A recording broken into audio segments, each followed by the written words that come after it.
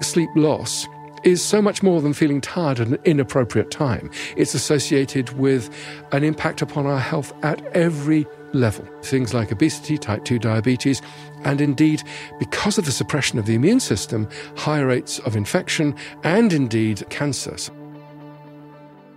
Hey guys, how you doing? So we are back with a brand new season of the podcast. My name is Dr. Rangan Chatterjee, and this is my podcast, Feel Better, Live More. Now, I hope you've had a good summer. I hope you found some time to switch off and relax. I am really excited about this new season. I've already recorded some absolutely fantastic conversations, which I cannot wait to share with you. If you are brand new to my show, welcome. And if you're a long-time listener, welcome back. So I want to start off today with a surprising fact. The tired brain remembers negative experiences, but forgets the positive ones. Now, is there a more powerful statement in favor of us going to bed earlier and prioritizing our sleep? You see, modern life has seen us push into the night, staying up later and extending our social and work lives around the clock. But today's guest says that this goes against what our bodies are innately wired to do. Russell Foster is Professor of Circadian Neuroscience at Oxford University and author of the fantastic new book, Lifetime, The New Science of the Body Clock and How It Can Revolutionize Your Sleep and Health. In our conversation, Russell explains that living out of sync with our circadian rhythms doesn't just lead to sleep disruption and tiredness. The further we stray away from them, the more we become vulnerable to chronic conditions such as obesity, type 2 diabetes, heart disease, cancer, suppressed immunity, dementia, and even mental illness. Now, I want to be really clear. Russell is one of the world's leading authorities on sleep and circadian rhythms, but he is not here to scare us. Rather, he wants to share the practical strategies that we can all use to get back on track. We talk about the science behind exposure to natural daylight at the right times. We talk about chronotypes and if there's anything you can do to change being a lark or an owl. And we also discuss the dangerous phenomenon of microsleeps and why 4 a.m. is the most dangerous time to be on the roads. We also cover the unique problems faced by night shift workers and new parents. We talk about sleep trackers and blue blocking glasses. And Russell is keen to bust the myth that we all need 8 hours sleep or that we mustn't read on a Kindle before bed. He also reveals the best time of day to have sex. And a little clue, it's different depending on whether you want to conceive or relax. And if you are someone who goes to sleep fine but wakes up during the night, there's some wisdom towards the end of our conversation that I am certain you will want to hear. This really is a fun-filled conversation full of facts and fascinating insights. I hope you enjoyed listening. Now, before we get started, I want to quickly mention some of the new options that are now available to listen to my podcast that you may not be aware of. Sponsor reads are essential for this show to come out each week as it does. There are around 7 people involved with the production and editing of each show. And of course, they all need paying. The sponsors help us to do this. However, I fully appreciate that many of you would rather listen to the episodes without any sponsor reads at all. That option is available to all of you, both on Apple Podcasts and on Supercast for people who are on Android. It's only $3.99 a month. I think that is incredible value, under £1 per week. It's really easy to get involved. It will literally take you just a few seconds to sign up. All you have to do is click on the link in the episode notes in your podcast app. And just to be really clear, the podcast will continue to be free of charge each week for everyone. This subscription option is simply for those of you who would like to support the show and listen to ad-free episodes. Now, on the subject of sponsors, today's show is brought to you by one of my very favorite brands, Vivo Barefoot. Now, I've been wearing and recommending Vivo Barefoot shoes for around 10 years now, well before they started supporting my podcast, and they really have had a huge impact on my own life as well as that of my family, many of my friends, and a lot of my patients. Now, I know a lot of you have taken advantage of their 20% offer over the summer, and you've got in touch with me to let me know how impactful these shoes have been for you and your family. I am so pleased to hear this. Lots of you had told me that your various aches and pains have gone away, like knee, hip, foot, and back pain. It's really great to hear, and something I have been hearing for years from friends, family, and patients. Today, I thought I would share with you why I think they are a great choice for our kids, as well as for adults. Now, the shoes that Vivo make for kids are thin-soled, so their feet can feel, grip, and flex. And they're wide, so feet and toes have the space to grow strong and move, with a full range of motion to develop balance and agility. You may have heard me say on previous shows that these are the only shoes that I get for my children, and I really hope that in the future, more and more children wear minimalist shoes like these. So, if you're interested in giving these shoes a go for your own kids, the Vivo Kids School range is now back in stock for the new school year. I know from personal experience that they sell out really, really quickly. So if you are keen to give them a go, I'd encourage you to go online as soon as you can. If you've never tried them before, it's risk-free to do so. They offer a 100-day trial for new customers. So if you're not happy, you can just send them back for a full refund. Vivo are giving 20% off to all of my podcast listeners. Terms and conditions apply. That is for the entire children's range and the entire adults range. All you need to do is go to vivobarefoot.com/live more. And now, my conversation with Professor Russell Foster.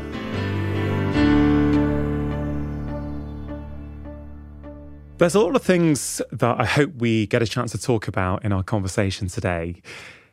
I thought one of the nice places to start would be with a phrase I've heard you say in one of your talks before, which is that alarm clocks stop the single most important behavioral experience we have. Yeah, and that's sleep, of course. And we've so undervalued sleep.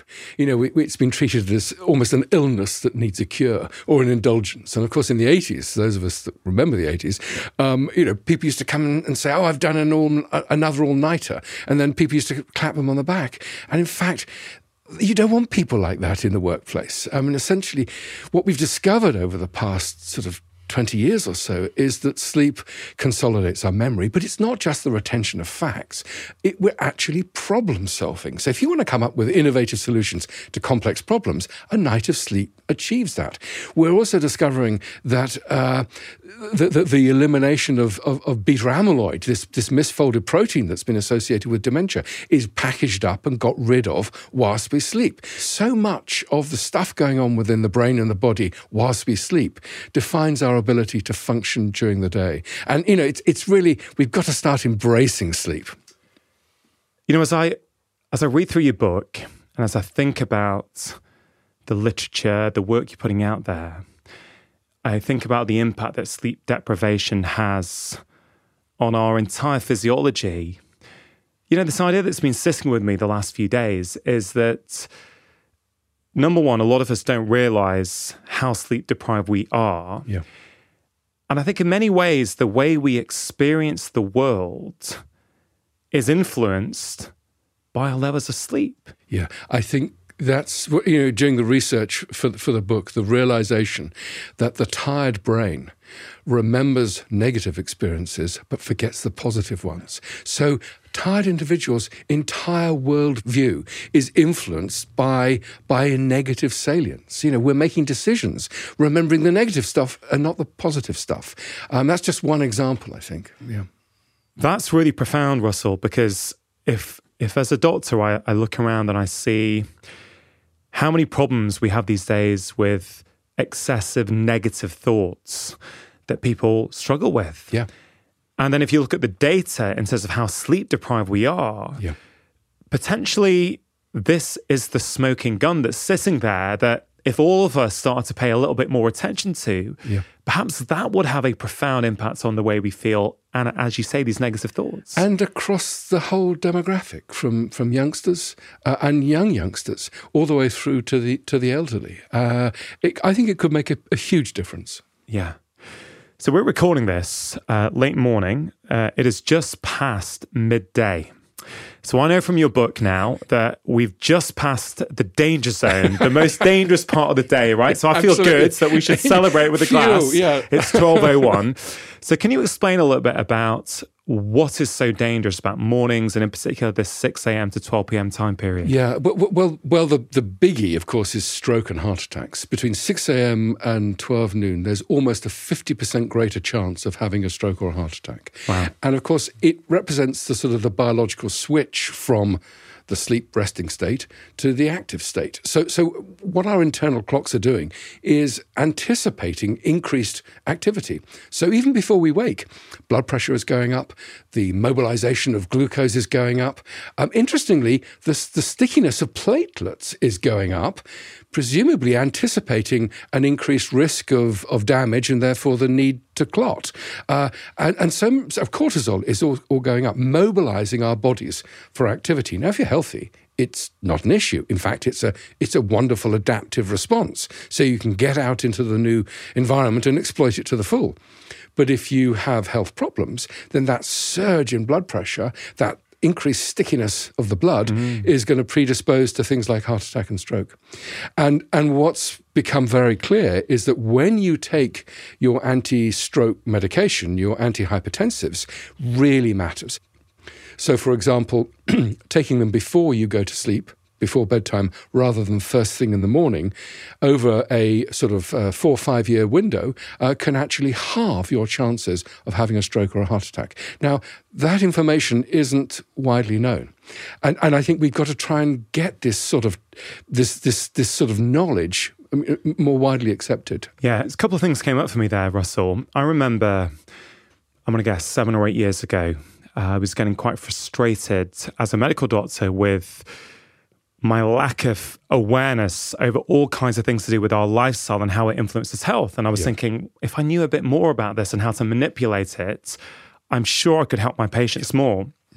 And so I would go on my holidays around the world to various conferences. And I remember in America sitting at a conference, and there was a cardiologist called Dr. Mark Houston. And I remember him saying exactly this to me years ago. He was saying something like, most blood pressure medications should be taken in the evening. And I'm thinking, wait a minute, we're giving them all that in the morning. Yeah. And people are just taking them in the morning because it's easy. It's with breakfast, I'll just take it. So I think that was the first time that lodged in my head that, the timing of these medications is important. The other thing, Russell, that came up for me as you were speaking there, on the show, we've spoken a lot about stress in the past and what happens when the stress response gets activated. Yeah. And what you just described happening then in the early hours, just before we wake up, those are the things of the stress response. Blood being more prone to clotting, blood pressure going up, cortisol going up. So it's almost like a mini stress response first thing in the morning. Indeed it is. Yes, absolutely. Yeah. Stress gets a bad rap. I mean, it's a shame. I mean, I liken stress as the sort of the first gear in a car. It gives you that wonderful acceleration, so it's great, but if you keep the engine in first gear, of course, you'll destroy it. And that's the problem with so much of our stress these days. It's not that it's an acute, quick shift. Where, for example, night shift workers, they're running on stress to keep awake and to keep functional during the night shift. And so no wonder there's all those health problems associated with that group. Yeah. You mentioned the clock, and there's a lot in your book about our body clocks, I should say, and what they all do, what influences them. One thing I've felt and experienced when my patients, when members of the public are thinking about sleep, they're often thinking about the evening. They're thinking about, what do I do just before bed? What do I do in those hours preceding me going to my bedroom? And of course, that's important. We're definitely going to get to that. But I thought it would be useful, particularly through the lens of the clock, I guess, talk about the morning. Why is what we do first thing in the morning so important for our ability to sleep at night? Yeah. So we have this circadian system, this sort of internal representation of a biological day. And what it does is anticipate the varied demands of the rest activity, the sleep-wake cycle. Now, for it to be of any use, the internal day needs to be set to the real day, the astronomical day. And the classic mismatch between biological time and environmental time is jet lag. And we eventually get over jet lag as a result of exposure to the light-dark cycle in the new time zone. But what we require in any time zone is daily exposure to the light-dark cycle, and particularly morning light for 90% of us. Most of us have either a long body clock or a body clock that's slightly longer. And so it will naturally drift a little bit later and later and later each day. And the effects of light are not the same. Morning light advances the clock, makes us get up earlier and go to bed earlier, whereas dusk light delays the clock. It makes us go to bed later and get up later. And so what morning light does to us is take this drifting clock and shoves it forward a bit in time so it's beautifully aligned. Now, of course, this is important at every level. I mean, we did a study a few years ago on teenagers, and we found that, and all over the world, and found that the later the chronotype, the eveningness versus morningness, the greater the evening light these young people got. So they were getting up after morning, so not getting the morning light, which would advance the clock, but they were getting evening light, which would delay the clock. So part of their going to bed late and getting up late is when they were actually seeing light. And so morning light for most of us is really important to set the biological clock, which then aligns all of our activity, including the sleep-wake cycle, to the appropriate time of day. Yeah, so this is fascinating. There's so much there. So we live according to 24-hour days. Yeah. Okay. But one thing I'm aware of from your book and other research is that our internal clocks are not set to exactly 24 hours. So exactly. I want to talk about that and why you think that might be, because we certainly, I guess, didn't evolve for plane travel in the future. Do you know what I mean? Yeah. So when we go on a 12-hour flight to LA from London, we could adapt straight away, right? So that presumably wasn't evolution's goal. So I'm interested as to why it's not 24 hours in your view, but also you say morning light. So does it matter what time of morning light that is? Can people get it at lunchtime? Are we talking as soon as people wake up? And of course, that changes in the seasons, yes. Right? So can you help us put all those things together? Okay, so why isn't the human body clock exactly 24 hours? Well, now here's some hand waving, because the modelers say that if you want two oscillators to align to each other, two rhythms, one is fixed. Obviously, the rotation of the Earth is fractionally under 24 hours. And if you want to fit a body clock to that, it helps if it's slightly different from 24 hours, because then it can align more easily. Now, I don't pretend to understand the mathematics behind it, but that's why it is. But there's an even... So Mother Nature knew what she was doing. Of course, as always. But the really interesting question, I think, for me is, why is there such diversity in the human chronotype? So the fact that we have some people are really early larks and some people really late owls. There's a huge diversity, to the extent that you can almost bed share in some extremes. Whereas if you look at the mice or any other animal you want to study, it's all very, very similar. And I think this is something that's puzzled me for ages. And it may well be that in our society, and we've only moved very rapidly from sort of essentially small groups, tribes, interacting, it may have been useful under those circumstances to have vigilance across the 24-hour day, and having some people that were sort of awake early and could perhaps alert the group that there was danger from another tribe, for example, or some sort of animal. And that may be why we've retained this extraordinary diversity. We're very weird as a species in that regard. Yeah, I mean, that makes a lot of sense, doesn't it? You mentioned the word chronotype. Yeah. I wonder if you could just elaborate exactly what does chronotype mean. And then you also mentioned owls and larks. And I'm really interested in this because, me and my wife appear to have slightly different body clocks. But many people, I feel, certainly if I look at my clinical experience, Russell, and this also, I think, speaks to this idea that the body clock isn't quite 24 hours, that we can manipulate it depending on what we need it to do or what the tribe needs or what the weather is, right? A lot of the time I think, well, are evening types really evening types, or are they evening types because of the modern light environment? Yes. So, quite a lot there. Yeah. Okay, so what defines your chronotype, whether you're a morning person or an evening person? And there are a number of factors. The first of all is one's genetics. We now know that the clock genes and the proteins that they make, subtle changes, subtle polymorphisms in those genes are associated with morningness and eveningness. So by their contribution to our genes, our parents are still telling us what time to get up and go to bed at some level. So that's the first thing. Through development, our chronotype changes. So from about the age of 10, we want to start to go to bed a bit later and a bit later. Our lateness peaks in males at around about 21 and a half, in females about 19 and a half. And males peak later, they have a later chronotype than females. Then from those late teens, early 20s, we start to move to a more morning chronotype. So by the time we're in our late 50s, early 60s, we're getting up and going to bed on average when we got up and went to bed when we were 10.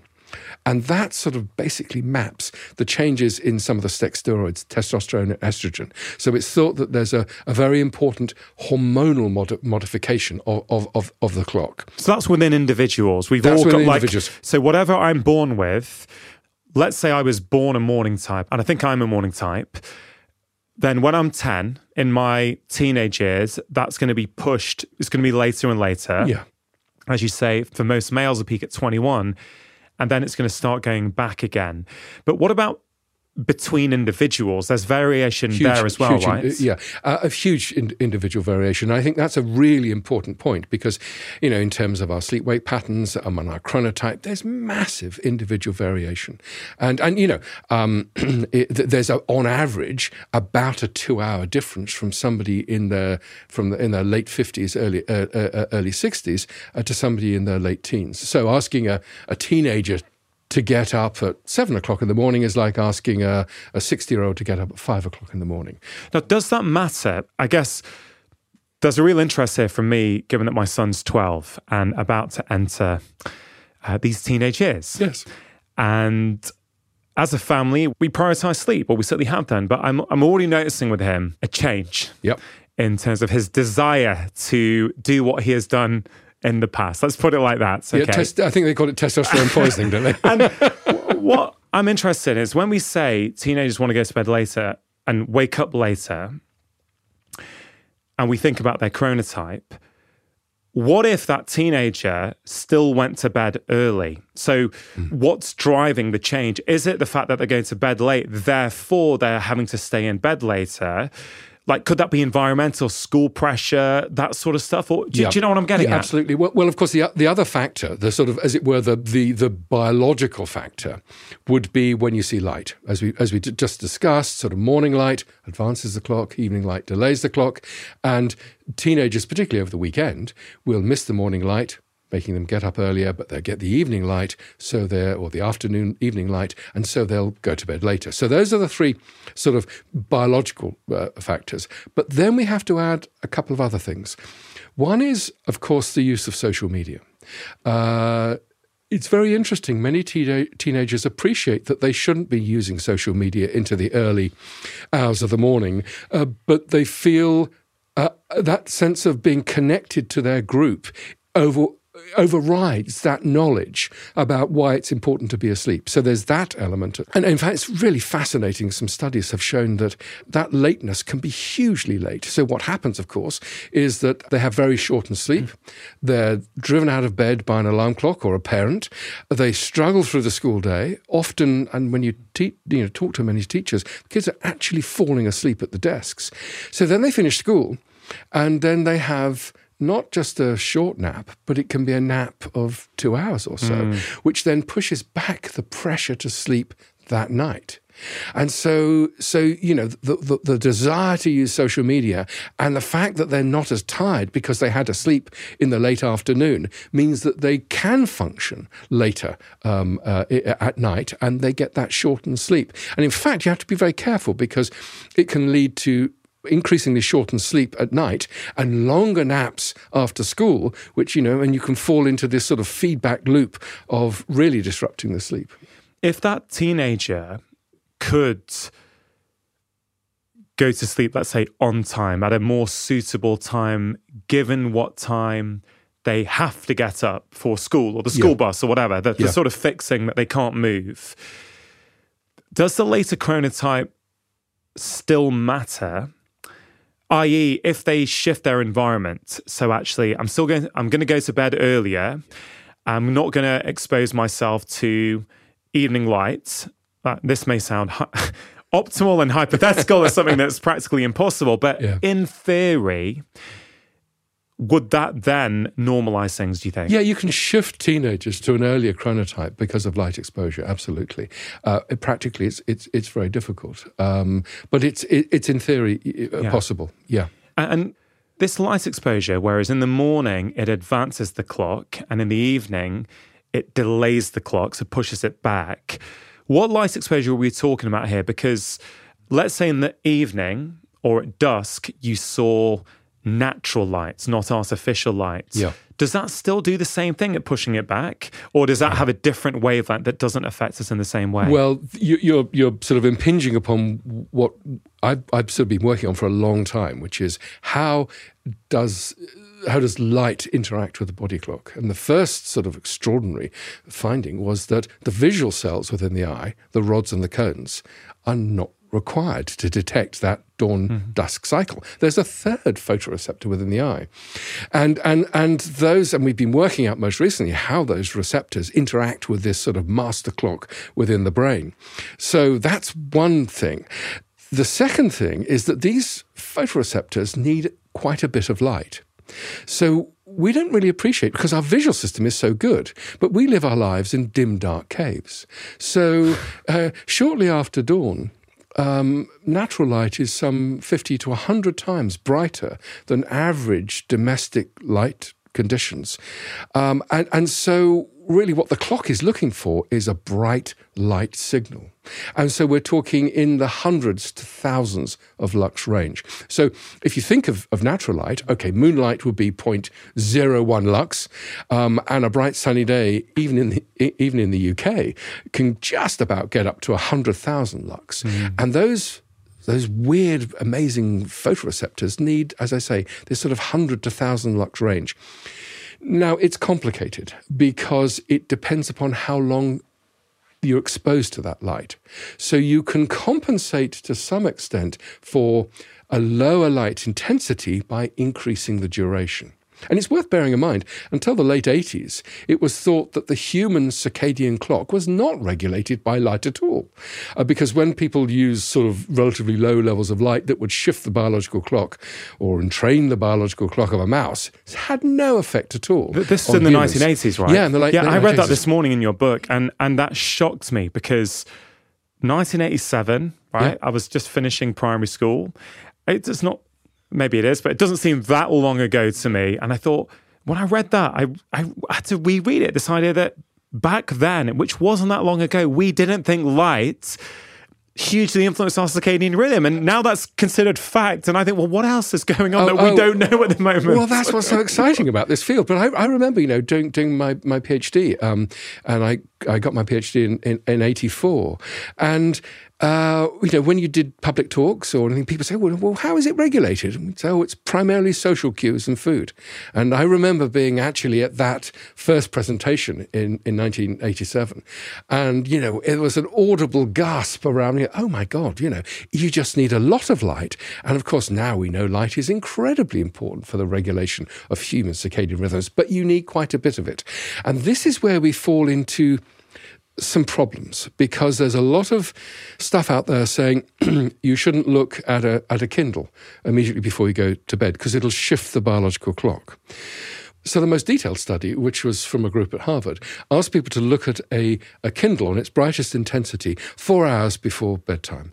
And they asked them to do this on 5 consecutive nights. And after that, on the fifth day, sleep was delayed by an average of 10 minutes. And it was just statistical. And as one of my colleagues said, well, it may be statistically significant, but it's biologically meaningless. Wow. And so... But we do know that light in the evening can delay the clock. But how much and what intensity and for how long is still being resolved. Clearly, the brighter the light and the longer you see it before bedtime could shift the clock. But what we do know that light is doing is increasing alertness and therefore delaying sleep onset. So it's probably not the light from the devices changing the clock, but it's the light from the devices changing alertness and therefore delaying sleep. Yeah, super, super interesting. So if we just stick to what that study showed, that was on a Kindle. I know when I've heard you speak before that you regard Kindles as quite different from smartphones or looking at social media. Perhaps you could explain why that is. Well, because a Kindle is fairly, you're just reading it, basically. Whereas a smartphone, you're checking your emails, you're looking at social media, you're checking the news, you might even be listening to music at the same time. And so these are really interactive devices, and they will be increasing alertness and therefore delaying sleep onset. Yeah, super interesting. In terms of light, just to finish off in the evening then, we're talking about the complexities of light, how much, how long for, all these kinds of things. Some people who are promoting health and well-being are talking about the importance of morning light, morning natural light. I know there's one neuroscientist in America who talks about getting 10 to 30 minutes, if you can, within half an hour of waking up. Okay, so that's very clear guidance. I want to know your view on that. The data are good for that. I mean, really. I mean, so for example, the Ken Wright studies have shown beautifully that bright morning light, real light, not artificial light, can advance the clock and really shift individuals 2 hours earlier. So there's no question about it. And you can mimic this in the lab as well. So, for example, 10,000 lux for 30 minutes from a light box will also set the clock. So the data are there pretty solid. So we say advance the clock. What if someone doesn't want to advance their clock and they wake up and they're like, you know what? I've got a late work night out tonight and I won't be back for my normal time. And I've never thought of this question before, but I'm just intrigued. Might one then think, hey, for tonight, I'm actually going to not expose myself to light for a couple of hours because I want to delay that? Or is that hard to say? It probably will have a small effect. I mean, the tricky thing is for those 10% of individuals who are really morning types, and it's a shame really because most of their colleagues will be intermediate to late types, and of course they will be then forced on a Friday and a Saturday evening to stay up way beyond where they want to be, and they sort of complain bitterly that oh God, all my friends said they want me to stay up. Of course, for the work environment, it's great. They can get up, go to the gym early and then go on to work. Whereas most of us who are late types find that a struggle. So you're happy with that 10 to 30 minutes natural light recommendation? Would you ideally have people do that as soon as they can after waking? Certainly. The earlier, the bigger the effect. Yes. And it's very important across the spectrum. So, for example, in the nursing home environment, up until fairly recently, the light in those nursing homes was really low. I mean, terribly low. Some cases in the television room, it would be just sort of 10, 20 lux. I mean, crazy low. Now people are realizing that if you increase the light in the day spaces, then you can actually improve the sleep-wake behavior of individuals in a nursing home. And where it's been looked at in individuals showing mild dementia, you could actually improve cognition by 10% simply by increasing the light within inside, and also using other tricks like having breakfast by a window where there's a lot of light coming through. Wow, that's fascinating. And then in terms of evening, I want to draw a distinction between natural light and artificial light. So let's say you live in a country where you have long light evenings at particular times of the year, like the UK, for example. Yeah. You want to get your morning light in the morning, which is clearly a lot easier in a UK summer than it is in the winter. Yep.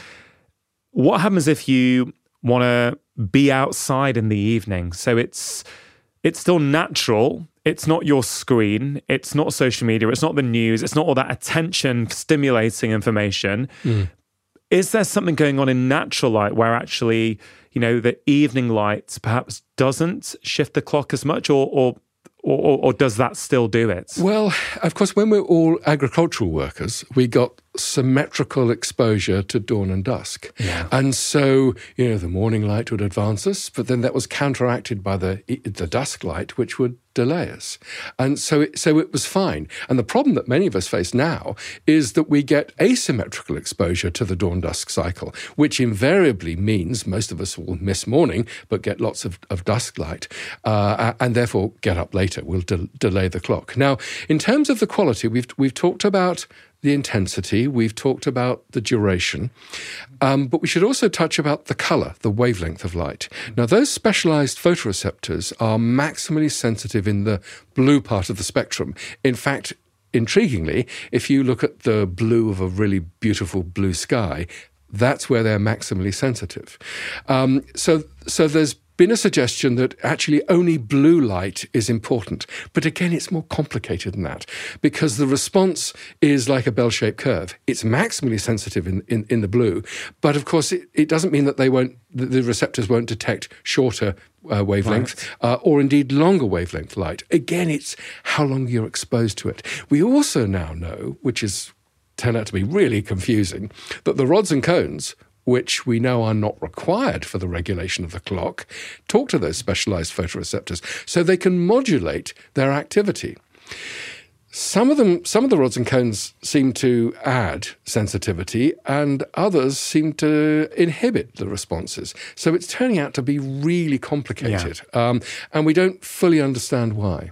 So the best advice would be, let's say someone is trying to get on top of their circadian rhythm and their sleep, and they feel either for work reasons or for other reasons they're going to bed too late. The best advice at the moment would be to try and limit light exposure in the evening. Even if it's natural light, you still want to be a bit careful. Yeah, and if you are an extreme late type and you really are struggling, then what you need to do is set the alarm and either get outside first thing in the morning or get a light box, which will advance the clock and make it easier for you to get up for job or whatever reason. Yeah. I know you were on the Chris Evans Breakfast Show recently talking about your book, and I remember in that conversation, Chris said, because he, for many years, is presenting on live radio, I think at the moment at 6:30 a.m. And I think he said to you that he goes to bed at 7 p.m. or he at least puts an eye mask on at 7 p.m. So it's reducing how much light is coming through his eyes. I think he said in that conversation with you, it had a massive difference. And then when he wakes up at 4 a.m., he puts all the lights on in his bedroom as bright as possible. Yeah. And that's really interesting. And I know he was saying it's had a huge difference for him. And of course, it maps onto exactly what we know about the system. He's doing exactly the right thing for what his requirements are, which is to get up early and then perform early. Yeah. And this is where I feel it's very empowering for people, even if they were to find out their chronotype and them to find out that, man, my job is actually in disharmony with my natural chronotype. You can do things, can't you, to manipulate it so you're maybe not as vulnerable as you might have been. That's right. And I think we tend to feel as though our body clock is this fixed thing, just like our sleep-wake cycle. And it's not. It's dynamic and influenced by a whole range of different factors that can be tweaked to our advantage. Yeah. So interesting. Russell, one of the things that's helped my sleep a lot over the past years, quite a few things recently. One is to avoid any sort of emotional stimulation in the evening. Yeah. So this has probably been going on for 6 or 7 years now. I've had to educate the people around me, particularly my family, that I go to bed early, I wake up early. It suits me. I don't know if I am actually a morning type. I certainly live like a morning type, but then I set everything up around that because ever since my kids were born, they've always got up really early. And I know for me, I'm a much better human being when I've had time to myself in the morning before anyone else is there. So I would shift it back so that I could have an hour to myself before they wake up. So I'm now in a position where I usually go to bed by 9 o'clock at the latest, and I'm up by 5 a.m. at the latest. When I can stick to that consistently, I feel fantastic. Yeah, and that's exactly what we should all be doing. We should be defining, what our biological needs are, and also, of course, what our social needs are, or societal needs are, and particularly our work, and try and tune ourselves accordingly. Yeah, it's so important. Yeah, and so that process required me to help people around me understand that, look, after 7:30, I really do not want to be contacted with anything unless it's an emergency. I know. And of course, it's very difficult because, of course, towards bedtime is the only time when many couples get chance to talk about stuff. Yeah. But of course, it can be charged. And so for example, I have banned any discussion of family finances before we go to bed or anything like that. You have to carve out time at a different time. The other thing that's interesting about your earlier bedtimes, of course, is you'll be eating much earlier. Yeah. And that can be very important. The data now are very clear that trying to concentrate one's calorie intake during breakfast and lunchtime and a very light supper or an earlier supper that you can possibly manage is better for our metabolic health and reduces the chances of weight gain, obesity and type 2 diabetes. So you have a double advantage there by going to bed earlier. Yeah, we'll come back to that, because I think that's a really important point, and that really speaks, I think, to this wider issue, which is a lot of the things that we would optimally do to optimize our circadian rhythms, optimize our sleep, optimize all these different functions in our bodies sometimes have to be done in conflict with what society is driving us to. And I think there's a much wider piece there. Just to finish off on light, at least for the moment, because I think it will keep coming back and it's so important. One of the things that has really helped me over the last years is, I try my best not to be on my screen before bed. Usually I'm good with that, although I'm human and, I fall prey to the temptation like anyone else might do. I try and read before bed. Mm-hmm. And in my bedside lamp, I've now changed, maybe for a couple of years, maybe not even quite that long, but certainly recently, I put these low lux bulbs in. So I've got this like amber low lux bulb. Now, I really feel it's made a massive difference the way I feel. It just feels softer. And whenever, if I'm in another room or staying somewhere where they've got a usual bulb, and I think, wow, this is quite obnoxiously bright. So are these things helpful in your view? They are indeed. It sort of maps on again to the biology. This is what you'd certainly recommend because the lower the light, you'll reduce alertness and it'll be easier to get to sleep. And of course, if it's bright light, then of course you will shift the clock. But most artificial light is not going to have much of an effect.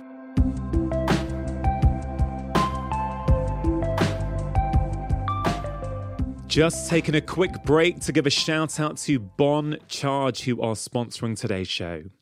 Now, you're hearing in this conversation with Professor Foster just how important our light exposure is for our sleep and our body clock. And as I just mentioned, I now have amber low light bulbs in my bedside lamps, and they have made a huge difference to me and my children. The bulbs I have are from the company Bon Charge.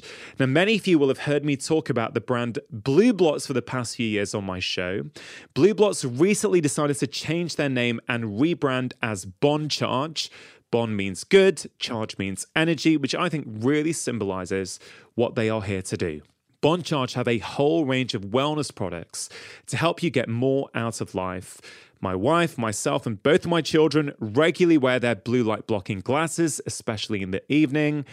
I also use their blackout eye masks, especially when I'm on the roads, and I find them very effective and very comfortable. I also really like their EMF protection earbud air tubes, which I got a few months ago and are now my go-to headphones. I really would encourage you to check them out. If you go to boncharge.com/livemore and use the coupon code LIVEMORE, they are giving an incredible 20% off all of their products to my listeners. That's boncharge.com/livemore and use the coupon code LIVEMORE to save 20%. Athletic Greens are also supporting today's show. Now, I think we all know that good quality nutrition is an essential pillar to get right for our physical health. It also plays a huge role in our mental and our emotional health. And in an ideal world, there's no doubt I would prefer it if everyone was able to get all of their nutrition from real whole food. But I know from 21 years now of seeing patients that a lot of us struggle to find the time to consistently do that. That's why I am a fan of good quality whole food supplements like AG1 by Athletic Greens. One tasty scoop contains 75 whole food source ingredients, including a multivitamin, multi-mineral, prebiotic, green superfood blend, and more in one convenient daily serving. It helps support energy and focus, aids with gut health and digestion, and it also helps support a healthy immune system. Now, many of you write to me and let me know the benefits you have experienced since you started taking AG1. More energy, better digestion are common things that you feed back to me, but it's also not uncommon for me to hear that AG1 has also helped improve your sleep. Now, AG1 has been in my own life for around 3 years now, and I genuinely think it is one of the best whole food supplements out there. It's also really tasty. So if you want to take something each morning as an insurance policy to make sure that you are meeting your nutritional needs, I can highly recommend it. If you go to athleticgreens.com/live more, you can access an exclusive special offer where they're offering my audience 5 free travel packs and a free 1-year supply of vitamin D, a critical nutrient for our immune system. You can see all the details by going to athleticgreens.com/live more.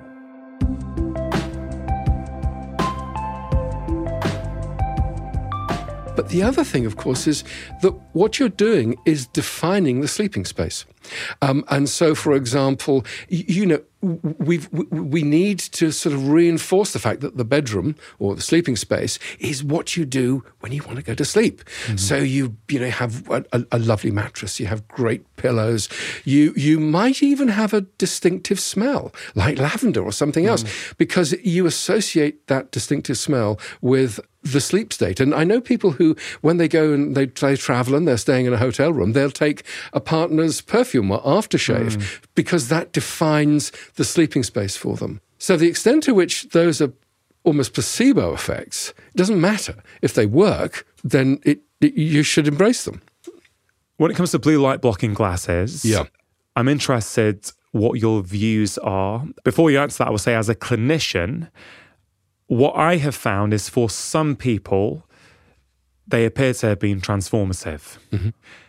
Now, what does the science say? What is your view based upon all your years of research? Yeah, I mean, blue light blocking glasses were sort of originally introduced because it was thought that blue light would promote age-related macular degeneration. And the evidence for that is a bit mixed. Certainly, you'll get more damage with blue light in a laboratory setting. So sort of if you expose cells to blue light, there's a greater chance of those cells undergoing apoptosis, those cells dying, as it were. But when that's translated to the natural realm, it's not clear that blue light is having much of an effect on age-related macular degeneration. This has also been studied in the context of cataracts. So, for example, blue-blocking lenses have been introduced to reduce the blue light getting in and therefore age-related macular degeneration. The evidence for that is not great. There was a lot of concern that these blue blocking lenses were also going to disrupt the clock because, after all, the clock is maximally sensitive to blue light. We've done some studies showing that it doesn't matter whether you use a blue blocking or a UV blocking. It doesn't. And in fact, it's quite interesting. Most artificial lenses allow less blue light through than a natural lens. So we would be naturally exposed to more blue light anyway.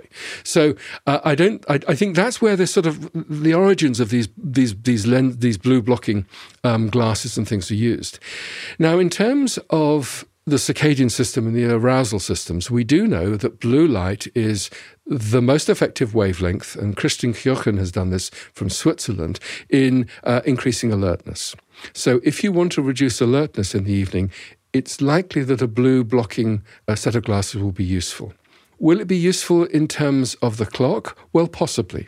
But it depends, again, how long, how bright the environmental light is. I guess this speaks to a much wider point, which I think comes through in all the work, all the talks I've seen of yours, everything I've read in your book. It's this idea that sleep is highly individual. Yeah. And I know there's many myths out there that you're keen to bust, one of them being that we all need 8 hours. Yeah. I mean, that was part of the motivation for writing Lifetime, because I think that there's been a tendency to feel that, we have to have we've got to get 8 hours. And I remember one person came up to me and they said, I don't get 8 hours of sleep. Am I going to die? And I sort of said, well, I can assure you will die, but it may not be anything to do with not getting 8 hours of sleep. And, because I'm being a bit flippant, but actually the natural sort of span for humans is 6 hours to maybe 10 and a half hours. And so that's in the natural range. And I think people get very anxious that if they're not getting 8 hours, they're going to, it's going to be a disaster. Now, I think you have to be careful, because the tired brain is very good at fooling itself that it's okay.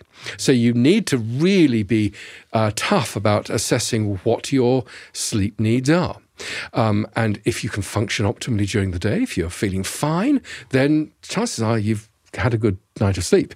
If you need an alarm clock to drive you out of bed in the morning, if it takes you a long time to wake up, if you crave caffeinated drinks, if your family, friends, work colleagues say, oh, you're being a bit, where's your sense of humour? You're a bit more irritable. And critically, if given the opportunity to sleep longer on free days or indeed on holiday, you sleep much longer. That's all telling you you're not getting enough sleep. So what we all have to do as individuals is define how much sleep that we need for optimal daytime performance. And I guess that would also depend on what we're doing, right? Because let's say, I don't know, that you have define that, hey, you know what, I keep hearing about this 8 hours, but I think I sleep for, 6 hours 30 each night or 6 hours 45. Yeah. And I'm fine. And I wake up without an alarm clock and I'm got energy and I feel emotionally quite with it, Yeah. But then let's say you start, training for a half marathon, or maybe at the weekends you go on long runs or something.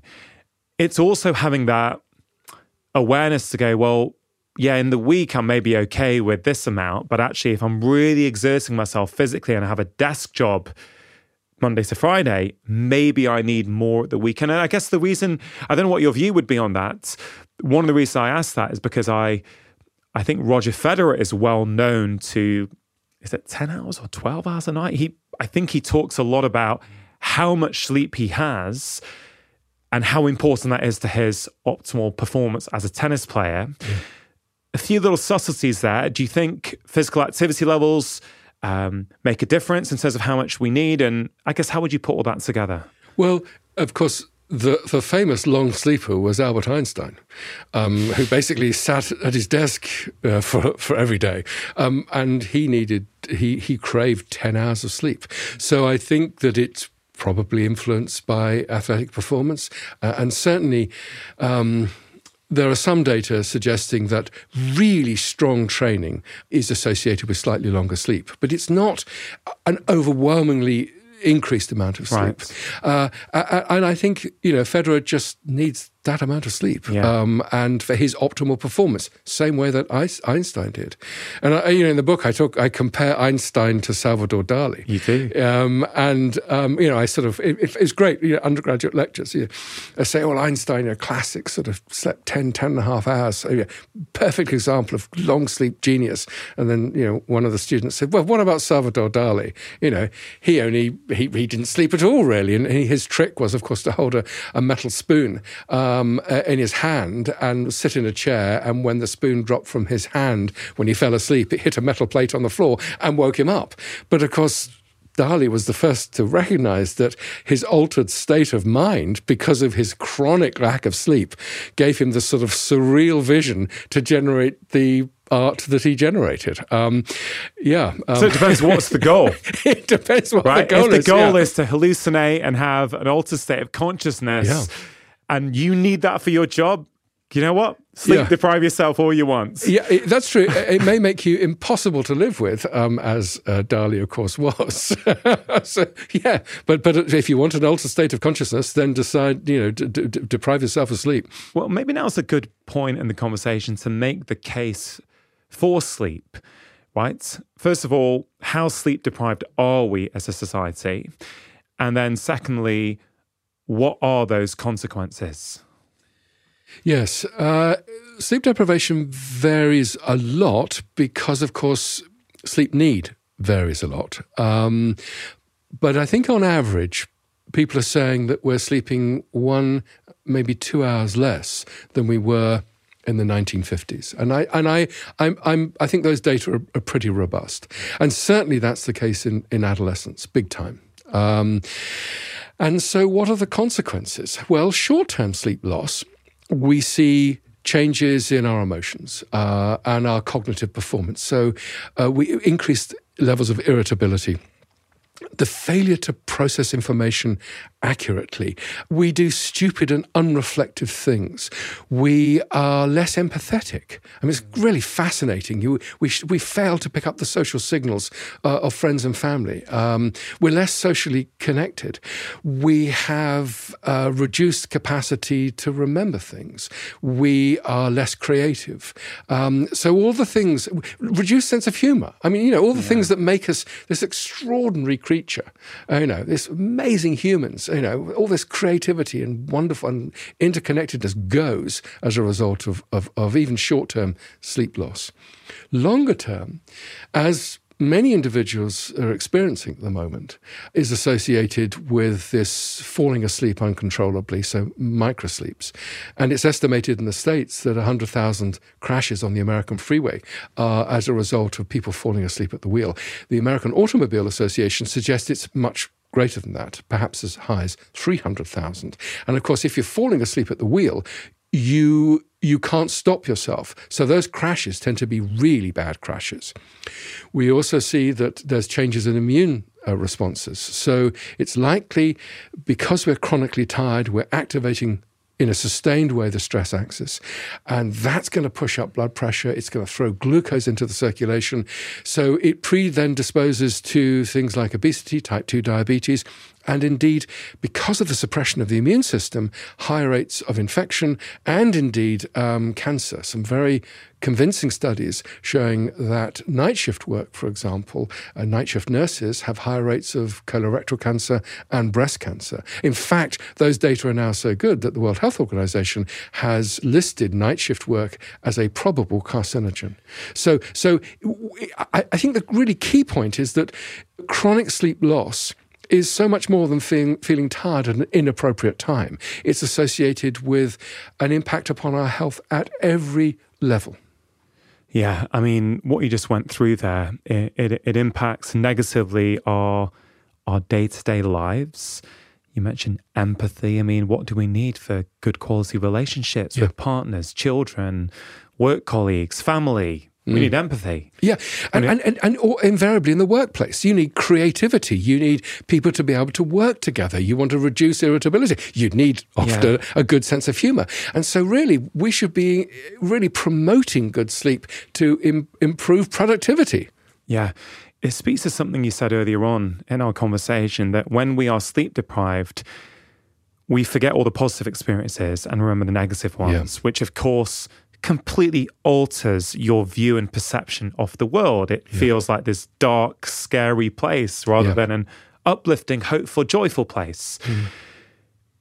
You mentioned, yes, these short-term consequences, but also these pretty scary long-term consequences. Now, one thing I really appreciate about the messages you try and put out there into the public is you really seem to be trying to help promote health without scaring people. Yeah. Now, of course, these statistics are scary. And there's two groups of people I want to keep at the forefront of our mind now as we think about these negative side effects. We mentioned shift work, and I want to talk about shift work because what I read in your book is that 1 in 8 UK workers currently are shift workers. Yeah. That's probably only going to increase. That's a lot of people. Yes. And I can't imagine what it's like for a shift worker to just hear what you said the WHO say, which is a probable carcinogen. Yeah. That's not a nice thing to hear. No.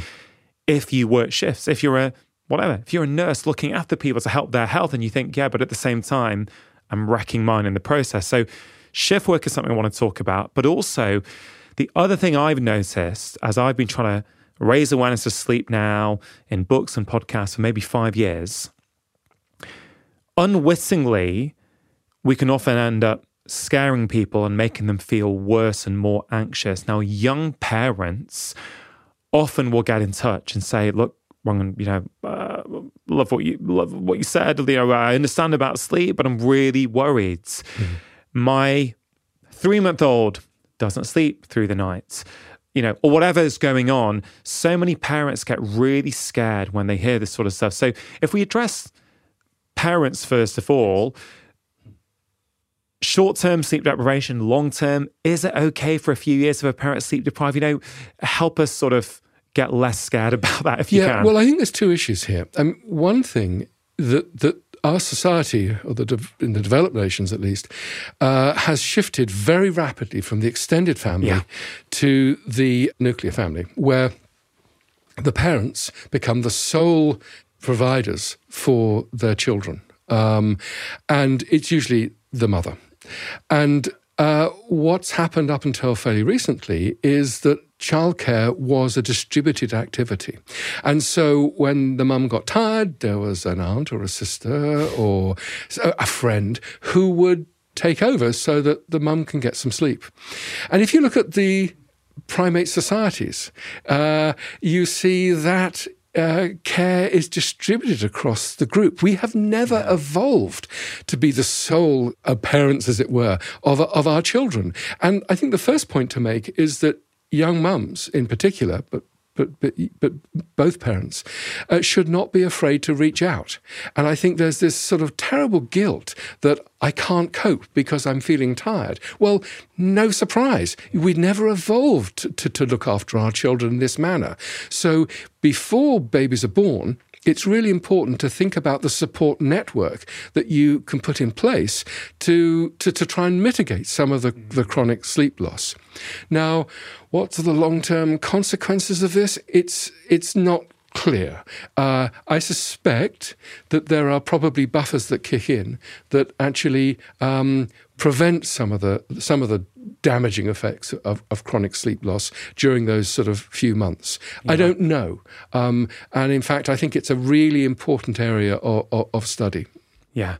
I think, what you said there, I think is really helpful. First of all, just recognize that the way we're bringing kids up now is tough. Yeah. We never had to do it like this. Recently, Russell, my wife's father has been away in Kenya for a couple of months to see his family. And my mother-in-law has been staying with us on and off for a couple of months. And let me tell you the difference. It's little things, but just having a third adult in the house, when it comes to childcare, it's not just one more person. It seems to have changed everything. The whole dynamic changes. The whole dynamic changed. Yeah. I was absolutely. like, this is incredible. This is what humans have always done, yet many of us have moved away for work, for opportunity. We don't have those support systems. So I thought that hopefully takes the pressure off people to at least go, yes, I know it's hard, but yes, it is hard. It really is hard. You're not broken. It's not that you can't cope. No, none of us can cope with that. Yep. So I think that's a really nice message. But also that message, you can reach out, Yes. Maybe you need to phone a friend and say, hey, listen, I'm knackered. Could I just have a nap? Could you come while I have a nap? And it's not a sign please? Of weakness. Yeah. It's actually, embracing our biology in a sense. It's tragic that I think that young parents don't know that and feel guilty about it. It's simply wrong. And it's so many unintended consequences that we're facing at the moment. And sort of with increased wealth and independence, we think, right, we don't have to live with our parents anymore, or we can move a long way away from them. And yet we've lost something in the process. I mean, I was... I'm very close to my grandparents who looked after me while my mother was working, and it was as you say, it was a big thing. So mummy's coming home, and it was all excitement, and you have that dynamic environment, and clearly we are where we are, but people shouldn't be afraid to reach out. I think that's so important. Let's talk about shift work. There's all kinds of things. There's a huge section on shift work in the book, which I think will be very helpful for anyone. We mentioned how many people, of course, are shift workers. Yeah. We mentioned the potential health problems of that. Yes. Something I read in your book, which I found fascinating, was that over 90% of night shift workers, was it even 97%? 97, yeah. They don't adapt. No. And so that's going back to light again. So you've got relatively dim light within the workplace, within the office or the factory. And then, of course, on the journey home or on the journey in, or during the day, you're going to experience bright natural light. And the clock always defers to the brighter light signal as being daytime. So the assumption by employers... The clock always defers to the brighter light signal. I think that's a really powerful thing. And that's why we don't shift. And in fact, there's one group, there's a lovely study from the University of Surrey, Josephine Arendt, and that 3%, some of them are North Sea oil workers, because what happens is they're out on the rig at night under these great arc lights, and then they're in windowless metal boxes during the day. And they do switch, and so they become nocturnal, as it were. Wow. Then, of course, it's really tough for them because then they have 2 weeks of shore leave and they're completely maladapted to their friends and family. But the serious issue is you don't adapt. And so I remember chatting to the chairman of the CBI, many years ago now, and giving a speech saying, we're going to cure the problems of British industry by running it on a 24/7 basis. No need to build lots of offices in London, the rush hour, etc., etc. Deeply well-meaning individual, no idea of the biological consequences, and the assumption that the clock will adapt to the demands of working at night. And for 97% of people, it doesn't. We're not machines. We're human beings, right? Absolutely, yes. And I think you could apply that across all kinds of different things in society. It is fascinating because we've achieved so much. I mean, it's phenomenal what we've achieved as a species. But it comes with some massive arrogance. And what we've assumed is that we can do whatever we like, whenever we choose. And because we've invaded the night cheaply with electricity since the 1950s onwards, we've invaded the night and have thrown away that really important part of our biology, which is sleep. That's interesting.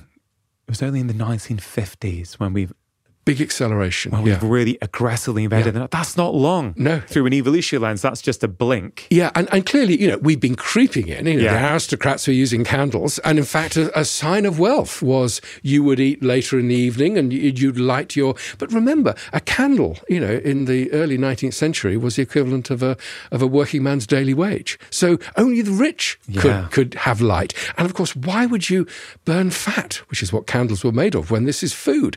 And of course, food was incredibly scarce for so many people, working people, 200 years, 150 years ago. We'll stay on shift work for the minute, but this doesn't just apply to shift work. Driving tired, and a pretty alarming statistic in your book about what it means to drive at 4 a.m. for most people. Yeah, Drew Dawson has done a wonderful study. Drew Dawson's based in Australia. And he compared the cognitive performance, the loss of one's ability to process information across the day, and found a very, poor cognition around about 4 o'clock in the morning, where it got to its lowest point. And he compared that with the loss of cognitive ability with consuming sufficient alcohol to make you legally drunk.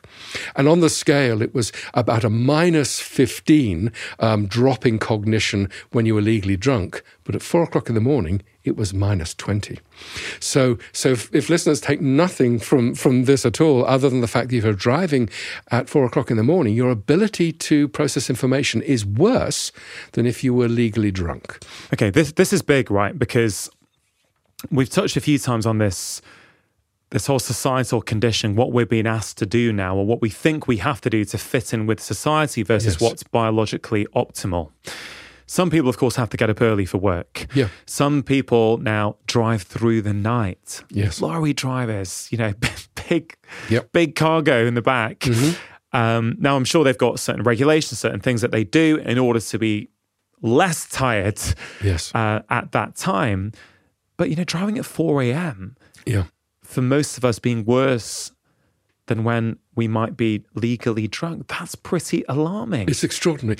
Because also then let's think about, look, I don't really do this anymore, but if I think about my social culture in my 20s and 30s, you go to a mate's wedding, right? There'll be some late nights, a few drinks, and then you drive home on the Sunday. You're just to be super clear, you're fully sober, but culturally, it's okay. Oh, yeah, I'm knackered. I've just got to drive now for 4 hours. But we're putting people's lives at risk. Not just our own. We're putting other people's lives at risk. So culturally, this idea of driving when tired, I think is something we all need to face. Well, I think it's like smoking. We're not only endangering our own health, but the collateral damage is that we're harming other people. But people will do this. Yes. But I think it's a matter of education and a failure to appreciate. Junior doctors, a study published fairly recently showed that 57% had either had a crash or a near miss on the drive after the night shift. So now, again, we're going into scary territory. But the key point is there's stuff we can do about it. We're not going to put the 24/7 society, genie back in its bottle. So what can we do to mitigate some of these problems? Well, knowing that we're going to be vulnerable to having a crash on the drive home, then we, or employers, and I think there's a serious duty of care here, is they should make available or subsidize the use of devices you can put on the dashboard that measure head nod or the fact that the car is veering and alert you to that, and that an alarm goes off and make sure you're woken up. And of course, many high-end German cars now have this technology. Do they really? built in? Yeah, but that's something that could be done. Knowing that night shift workers have higher rates of cancer, coronary heart disease, diabetes 2, etc., why don't we institute higher frequency health checks? Every 6 months for these individuals to catch these conditions before they become chronic. What food do we provide for our night shift workers? High rates of cancer, coronary heart disease, all the rest of it, high fat, high sugar. Nobody, to my knowledge, is actually supplying easy to digest, high protein snacks to their workforce throughout the night. Now, it's tricky because if you're tired, you're programmed to eat more sugar. But at least we should make that option available. But why high protein? Because it doesn't have the same impact as carbohydrates and fats on coronary heart disease and indeed cancer. But that would be quite easy, right? Let's say for a hospital, which is staffed at night, it would be quite easy either to have those snacks or to work with a nutritionist and make in bulk protein shakes full of phytonutrient-rich foods that are easy to digest, that are tasty, that they could give people. It's not that hard. No, and in fact, I think there's a phenomenal commercial opportunity here. Somebody should develop this and make it available to, a very significant percentage of the workforce. Yeah. And the other area, I think, is education. In some sectors, the divorce rate is 6 times higher in the night shift compared to the day shift. And 6 times. Higher. So what we should be providing is education, not only for the individual who's doing the night shift, so they're aware of some of the consequences, but so that the people they live with also understand that they're not turning into monsters. But this is a kind of the biological consequence of driving your biology outside of its normal range. And one other area, which I think is worth trying, is that we've talked about this great diversity of chronotype, whether you're a morning type or an evening type across the population. Well, wouldn't it be smart to chronotype your workforce so that, for example, the late types did the later shift and the morning types did the morning shift? What you want to avoid, of course, is putting a late type onto a morning shift, which is a really bad idea. So, as I say, we've got to be pragmatic, but I think there are things that we can do now to mitigate some of these problems. Yeah. We don't want to be too scary, but I can't stop thinking about that as a doctor myself, that 57% figure. Yeah. I have told this story, I think, at least twice on this podcast, where when I was a SHO, a senior house officer, so I think second or third year after qualifying, after what would it have been? Probably a 36-hour shift, certainly between 30 and 36 hours, I properly fell asleep on the M60 in traffic. Thankfully, I think I fell asleep in a traffic jam, and then I was only woken up by horns because the jam had, moved on. So, it could have been a lot worse. Yes. Right? This is scary because there are people around the country, around the world right now who are vulnerable of dying as a consequence of their jobs. That sounds extreme. I don't think what I've just said is extreme based upon what I'm reading. And you mentioned duty of care for employers. Yes. Surely this should have been put in place yesterday. Like, is it justifiable for people in shift work to be getting in a car now? Where does the culpability lie? What if they have an accident? Is that personal responsibility, or is it, no, but my employer didn't do anything? Or, and of course, this comes into finance and expenses, but providing taxis. Well, that's what the Royal Perth Hospital, at least when I was visiting Western Australia, would actually do. They would actually provide taxis to get people home. Yeah. And I know there's an expense thing here, but we're talking about lives here, not just that individual's life. So, yeah, that really hits home big time. And there's a very poignant description in the book of a police officer who contacted me actually several years ago saying, what can we do? I just had a friend who, after the night shift, fell asleep at the wheel and drove his car into a tree and was killed outright. And nobody's warning us that this is going on.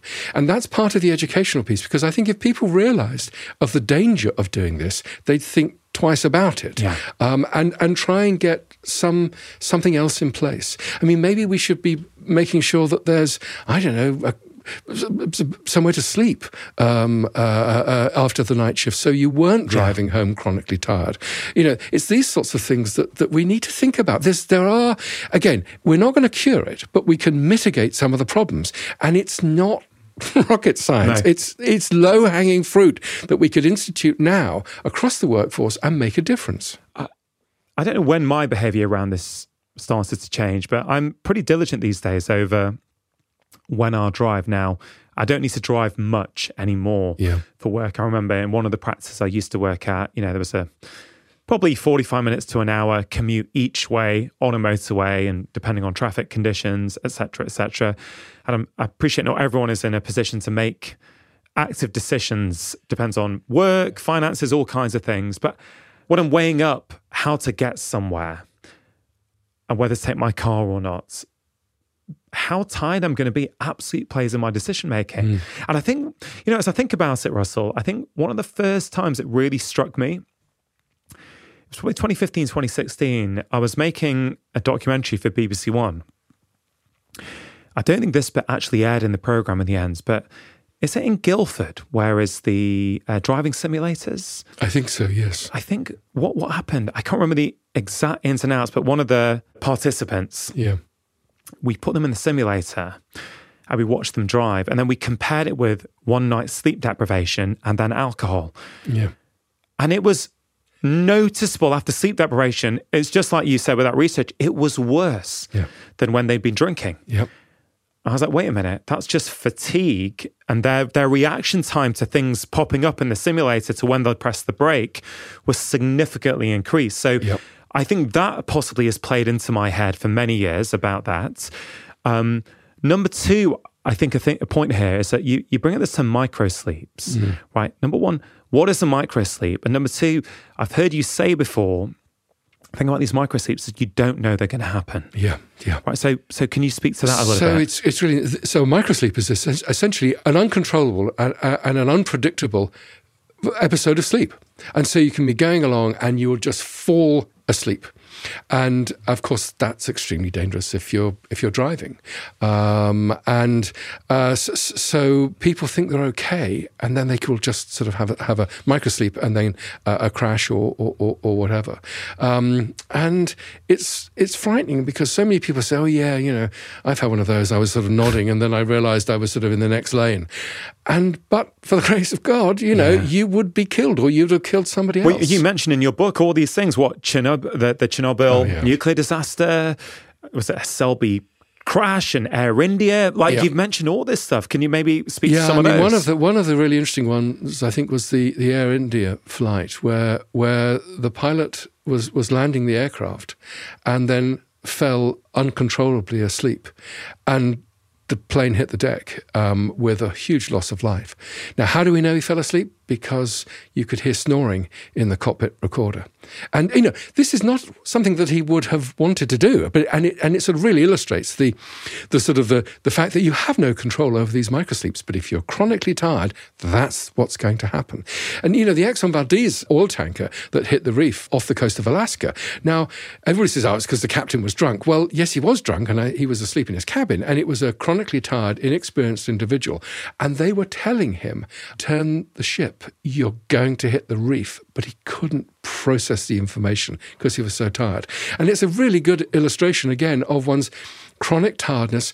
It prevents you from processing information accurately. And, we've sort of touched on this, but this is what's so dangerous, because the tired brain is so tired, it can't detect how tired it is. And we can fool ourselves that we're okay, whereas we're not. Russell, I want to just ask you your view on my interpretation of my dad's working life. I know from research, you've written a beautiful section on it in your new book, about the impacts that sleep deprivation has on the immune system. Yeah. And all kinds of other biological processes in the body. My dad, at the age of 57, got lupus. Now, it's very unusual for an Asian man who is slim. It's not the profile that's normally Caucasian women in their 30s or 40s. But typically, of course, there's always variation here. Now, for many years, I cared for my dad until he died 9.5 years ago. And I didn't know then what I know now since his death. But I am convinced, I have a deep knowing that my dad's lifestyle gave him lupus. Now, I'm not asking you to say yes or no on that. I just want to share with you certain aspects of his lifestyle, and I'd be interested as to your perspective. My dad slept 3 nights a week for 30 years. So he'd work his day job as a consultant manager at the infirmary, but he'd come home, he'd get ready, and then for 4 nights a week, Carl would pick him up and he'd be doing GP house calls all night.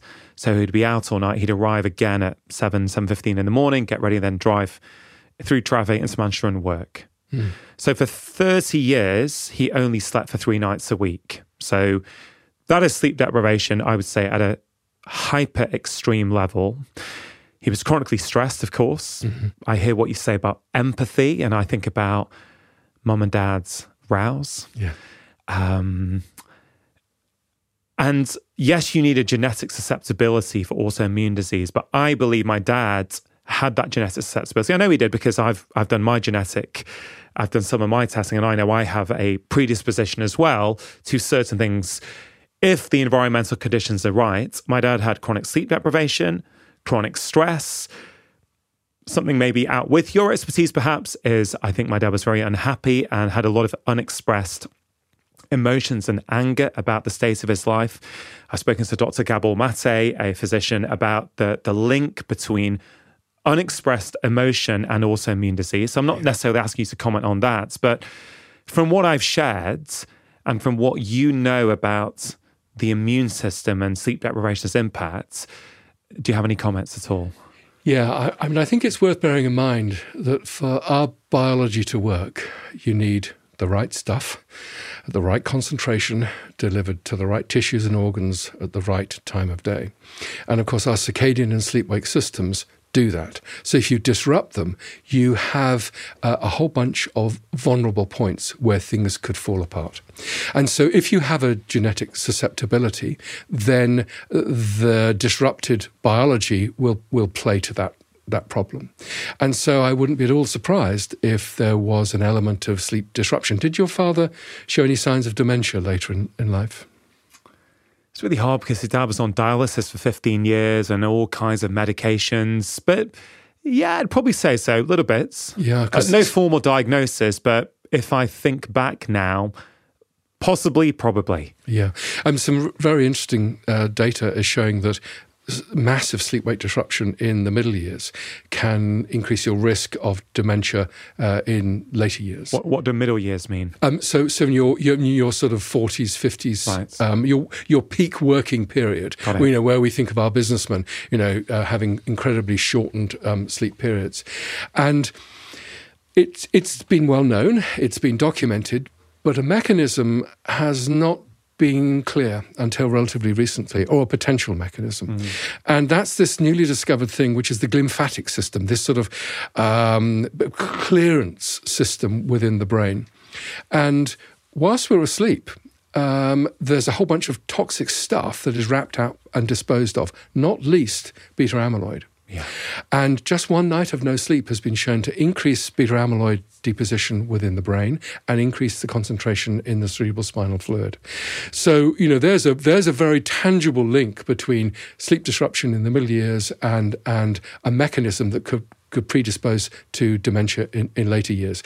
And I think we're going to find increasingly these sorts of connections. Yeah. I mean, what we know about the immune system is that it's turned up, or at least the adaptive immune system is turned up during the day when we're most likely to encounter people with bugs or bugs in the environment, and then turned down at night. And again, a really interesting question is, well, why? Why do you have the immune system on full kilter all the time?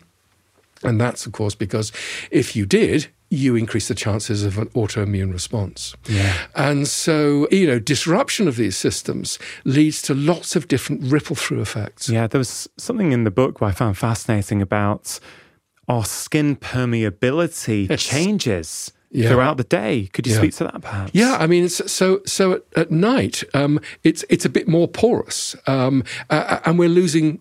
As a result, we're losing water. And so also it becomes itchier. And so we're more likely to scratch our skin at night, and exacerbated by psoriasis and dermatitis and things. And so the skin is an incredibly effective barrier at keeping bugs out. And that's why the main route of infection is the lungs. But the skin is, again, trying to slough off these old cells and presumably the bacteria with them, and in a sense sort of cleanse itself, but it increases the vulnerability to infection. Does it at that time of day, of course, because we're far less likely to encounter bugs at that particular time. Yeah, there was also this fascinating bit of research you shared where I think if we get cut or have a scar, or how well it will heal or how quickly it will heal depends on whether it was done in the morning or the evening. Yeah, I found absolutely. that fascinating. Yes, it is, and of course, more effective healing during the day than at night. Yeah. Yeah. This relationship between midlife sleep deprivation, so in our 40s and 50s, and dementia later on, is really something just to pause on. Perhaps because I'm in my early 40s, perhaps because I know many listeners and viewers are. But there is this tendency, I think, across society to think we can keep pushing. Yeah. We can keep pushing. We'll get away with it. We'll be okay. Now, I've seen firsthand with my dad, yes, it was quite extreme, but nonetheless, I see that pattern. I've seen it in myself before. I've seen it in a lot of my patients and a lot of my friends. You can't keep pushing your biology and not expect a consequence at some point. So I just wanted to highlight that point. And then I want to, you mentioned sleep and dementia. I know you've done a lot of research on the relationship between sleep and mental health problems. Yes. And I'd love to just talk about this a little bit. Is it sleep deprivation that's causing mental health problems? Is it mental health problems that's causing sleep deprivation? Or like most things, is it a bit of both? Well, I think this is really important. And I got into this because I was in an elevator with a psychiatrist. And he said to me, "Oh, yeah, you work on sleep and stuff." I said, "Yeah, kind of." He said, "Well, of course, my patients with schizophrenia, they have terrible sleep patterns. That's because they don't have a job. So they get up late, miss my clinic, and are socially isolated, and so don't have friends." And I just thought at the time that doesn't make any sense at all to me. And so we started, and Katerina Wolf was one of my colleagues who was very much involved in this, to look at sleep-wake patterns in individuals with a diagnosis of schizophrenia, same number of individuals age-matched who are unemployed, and working healthy controls. And the patterns you saw in schizophrenia were some of the most extraordinary observations I've ever made in my career. These weren't just sort of kindly, mildly disrupted. These rhythms were absolutely smashed in every one we have looked at. And so that stuck in my mind. And then with an increasing understanding of the mechanisms that generate sleep and circadian rhythms. So essentially, the consciousness sleep flip involves a realignment of every brain neurotransmitter system and an interaction between multiple brain structures. So with these two sort of observations, we thought, well, hang on, why do you always find sleep-wake disruption and mental health associated? And of course, you see it in bipolar, you see it in depression, you see it everywhere. And we came up with a model, which was perhaps at the core within the brain, there are overlapping neural circuits and neurotransmitter pathways between stable sleep and stable mental health. So if you're predisposed to mental health problems, let's say there's a change in a neurotransmitter, dopamine, serotonin, that nudges you towards a mental health crisis, but it's going to have a parallel impact upon the sleep-wake systems at some level because they also draw from those neurotransmitter systems. And so we then tested that hypothesis. And so genes which have been linked to human schizophrenia, when mutated in a mouse, not only showed weird behavioral patterns, but also smashed sleep-wake cycles. So now there's an incredible body of evidence for that mechanistic overlap between mental health circuits and sleep circuits. But it's, of course, much more complicated than that because the disrupted sleep, via its impact upon psychosocial health, one's ability to process information, that negative salience, and of course the sort of physiological disruption could exacerbate the extent to which you're experiencing mental health problems. And of course, the mental health problems will feed back and make the sleep worse.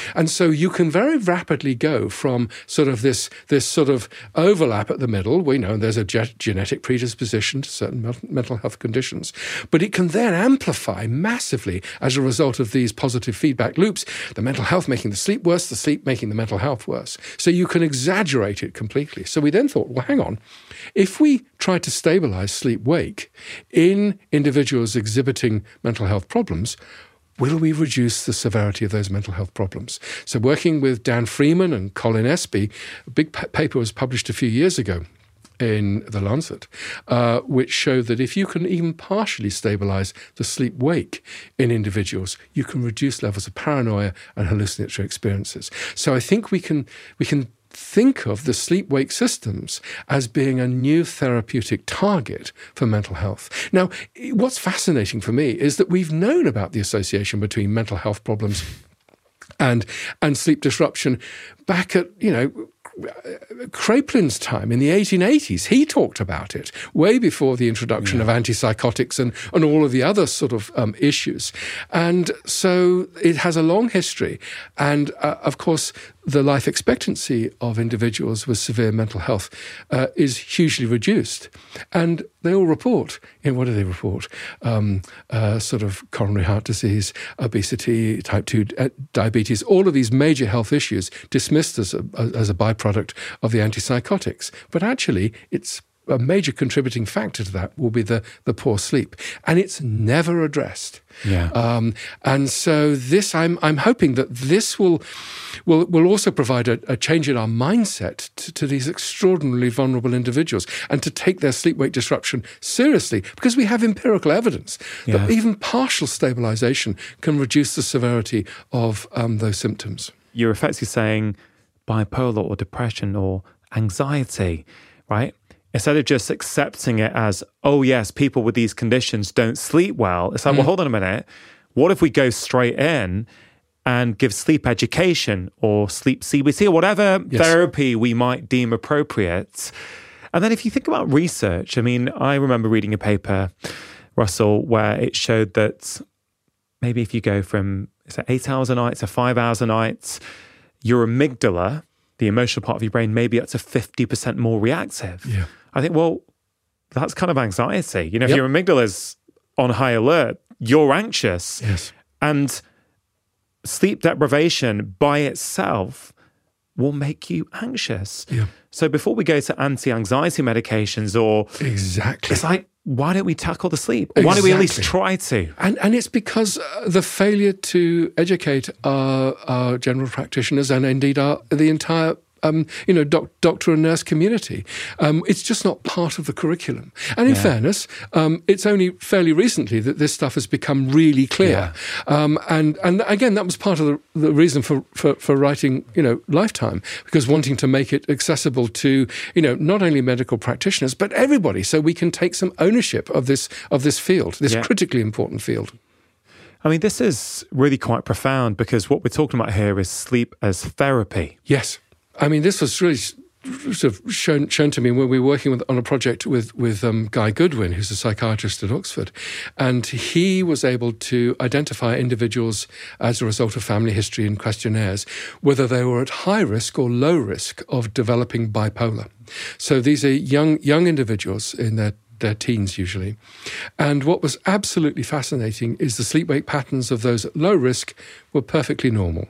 But all of those who were at high risk were already showing a disrupted sleep-wake pattern prior to any clinical diagnosis of bipolar. Now, if we can use this as an early marker, and then, of course, in therapy, the earlier we know something's going to go wrong, the earlier the chance of an intervention. So wouldn't it be amazing if we could identify those individuals at risk, we could institute sleep-wake stabilization protocols that may either delay the onset of these conditions or knock the brain into a different developmental trajectory whereby it won't necessarily go inevitably towards that condition. So again, I think there's... we're just sort of unmasking all this incredibly important stuff that could have a major impact upon health and well-being in the coming decades. Let's talk about sex and sleep. Yeah. You write a little bit about it, of course. It's a topic of huge interest to many people. Yeah. And I guess there's two facets to it, the way I see it. One is to do with fertility, right? There is an ideal time to have sex from a fertility standpoint. So I think it'd be great to talk about that. Yeah. But then I think also the relationship between sex and sleep, the onset of sleep, I think is also really interesting. Yeah. So in whatever way you want to, maybe start to unpack that for me. Again, this was something that I wasn't particularly familiar with until I did the research for the book, because I'm often asked these questions in public lectures. What was absolutely striking is that every element in the regulation of the female menstrual cycle involves a circadian clock, whether it's the timed release of hormones, of the neurohormones in the hypothalamus, whether it's the pituitary gland, or whether it's the receptors in the ovary, for example, responding to those hormones. And so you've got, for example, very strong evidence that disruption of the menstrual cycle is much worse in night shift workers. The chances of miscarriage is higher in night shift workers. It's not hugely significant, but it is significant. And you find that in the airline industry, either pilots or flight attendants have fertility problems. So there's clearly a relationship between the circadian system and the menstrual cycle to produce this extraordinary, exquisitely timed ovulation and the release of the egg. And it's been shown that sperm needs to be in the reproductive tract, in the fallopian tube, around about 2 to 3 days prior to ovulation to have the greatest chances of success. So there's the circadian system interacting with the hormones that drive the menstrual cycle, which is and that precise window, and that was really fascinating. And then you got this study suggesting, well, it doesn't really matter. Humans don't have any real discrimination. They'll just do it whenever they want to do it. And then there's this whole literature on the fact that, in fact, our behavior is subtly altered. So that actually, during that sort of pre-ovulatory window, men are less discriminating of women and are much more likely to seek out copulatory experiences, and females are much more discriminating. They're far more likely to have an affair during that window, and they look for male. They're more interested in male features. So, for example, a deeper voice, a stronger jawline, all that sort of thing. I mean, it's stuff that we never really think about, but there is that still biology, underpinning it. Wow. So yeah, but also male fertility seems to peak in the morning. Testosterone rises and has a morning peak, and that's where sperm motility is at its peak. And anyway, I mentioned this, I think, on the Chris Evans breakfast show, and I got this email a month or so later from a couple of young medics who said, we've been trying for the last 2 years to conceive. And, as medics, we thought we tried everything, but we've forgotten circadian rhythms. So we started, and their words, not mine, started doing it in the morning. And the first time we did it, my partner got pregnant. Now, I mean, an N of 1 is an N of 1, so you can make of it what you will. But I was actually thrilled that bit of biology had been translated. At least in one case. Yes, I know. Even that line, we forgot about circadian rhythms. Yeah. I'm not surprised. We didn't learn anything about circadian rhythms at medical school. I don't think they still do. No. Right? This is a massive, massive issue. Yeah. So, regarding fertility, super, super interesting. I'm sure that's very relevant to many people listening, who are actively trying to conceive. It could be something that has practical value for them, or people can share it with people who they also know who are struggling. That might be helpful. In terms of, we mentioned the problems with sleep deprivation, and you've written a section in the book how the timing of sex could potentially help people with sleep. Yeah, I mean, I think anecdotally, the reports that, sex relaxes individuals and they're more likely to fall asleep. And there are now some studies suggesting that there are hormones that are released which actually promote sleepiness. And so, yes, consensual sex, of course, it has been shown to promote sleep. Yeah, and also masturbation as well. You have once said that many people don't have a sleep problem. They've got a stress problem. Yep. And I guess sex, intimacy, switching off, it all kind of feeds into that a little bit, doesn't it? Yeah, absolutely, yes. And the bonding following sex, relaxes individuals and brings them closer together. I think that one thing that's very important to distinguish is fatigue from sleepiness. Sleepiness is cured by sleep. Fatigue is this overwhelming chronic tiredness that even given the ability to sleep longer, doesn't go away. And it's very important that people distinguish between the two, because fatigue, as you know, is indicative of some underlying health problem. And I spoke to somebody fairly recently, really fascinating, and this is a really high-powered individual, very, very active, but she has an immune issue and so is chronically fatigued. And so she can't get done what she wants to do during the day. So she'll fall asleep fine, and then she'll wake up in the middle of the night, and we should talk about that, because that's perfectly normal to wake up in the middle of the night. And most of us fall back to sleep again, or are awake for a short time and then fall back to sleep again. But because of her stress, because she couldn't do what she wanted to do, she couldn't fall back to sleep again. And so this was a really interesting. So the fatigue was not allowing her to do what she wanted to do, which meant that she was immensely stressed, which meant that it it was screwing up her sleep problems.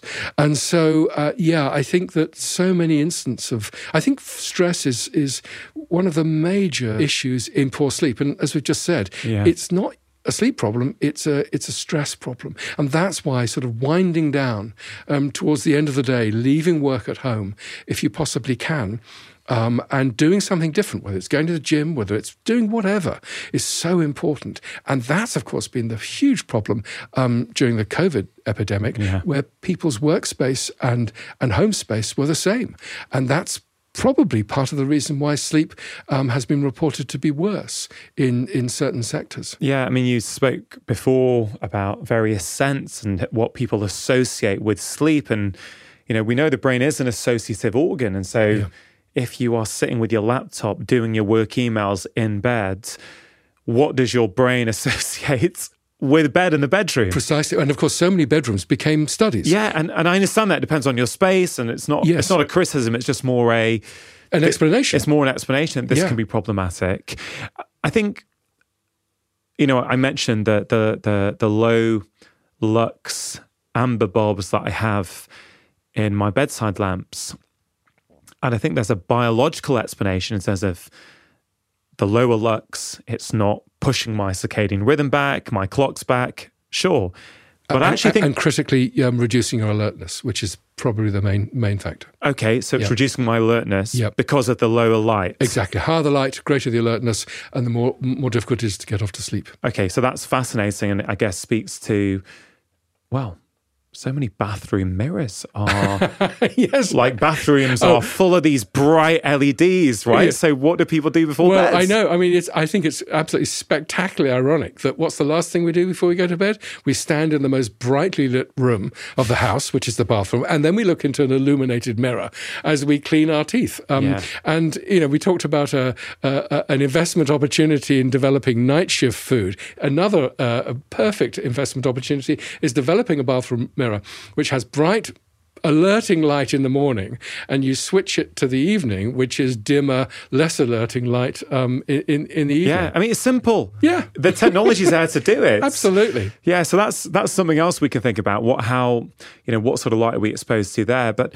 speaking about these bedside lamps, I think also, as well as the biological explanation, I think there's also, I guess, something behavioral about them for me in terms of it signals to me, it's now evening time, it's rest time, it's not stimulation time. Do you know what I mean? So I think sometimes winding down. We assume that we can go from a fully conscious state. Yeah. The gear analogy. Going from first gear to fifth gear. You can't do it. You have to do it through stages. And again, winding down from the wake state to the sleep state requires an adjustment. And whether that's, as you were saying, you enjoy reading some novel under relatively dim light before going to bed. Some people listen to music or something else that they find relaxing. And it's adopting those behaviors that make the transition easier. And again, it's as you were saying, it's the brain knows what's coming next, and what's coming next is sleep. And so it can prepare itself. It's what we do with our kids, right? We give them a routine. We read a story. We read a story. We don't, as I often say in talks, we don't give them a ton of sugar, put the lights on bright, speak loudly. No, we do the opposite of all those things. But as adults, we kind of think we can somehow... Until their favourite uncle visits. Exactly. We think we can override them, but we can't. Oh, Russell, I could speak to you for hours. As we come towards the end of this conversation, a few things I wanted to briefly cover, if possible. Sleep trackers. Any view on sleep trackers? Well, I think we should define where they could be useful. So... most sleep trackers, if you use them to determine roughly when you went to sleep, how many times you woke up in the night, for example, and when you finally woke up. So your sleep timing, your sleep duration, and your sleep fragmentation. That's a tried and tested technology, and it's what we use in the lab. The problem is that most of the trackers that people wear these days try and do more than that. They say, you've had lots of good deep sleep, or you haven't had enough REM sleep. And for that, they're completely useless. And they can generate huge anxiety.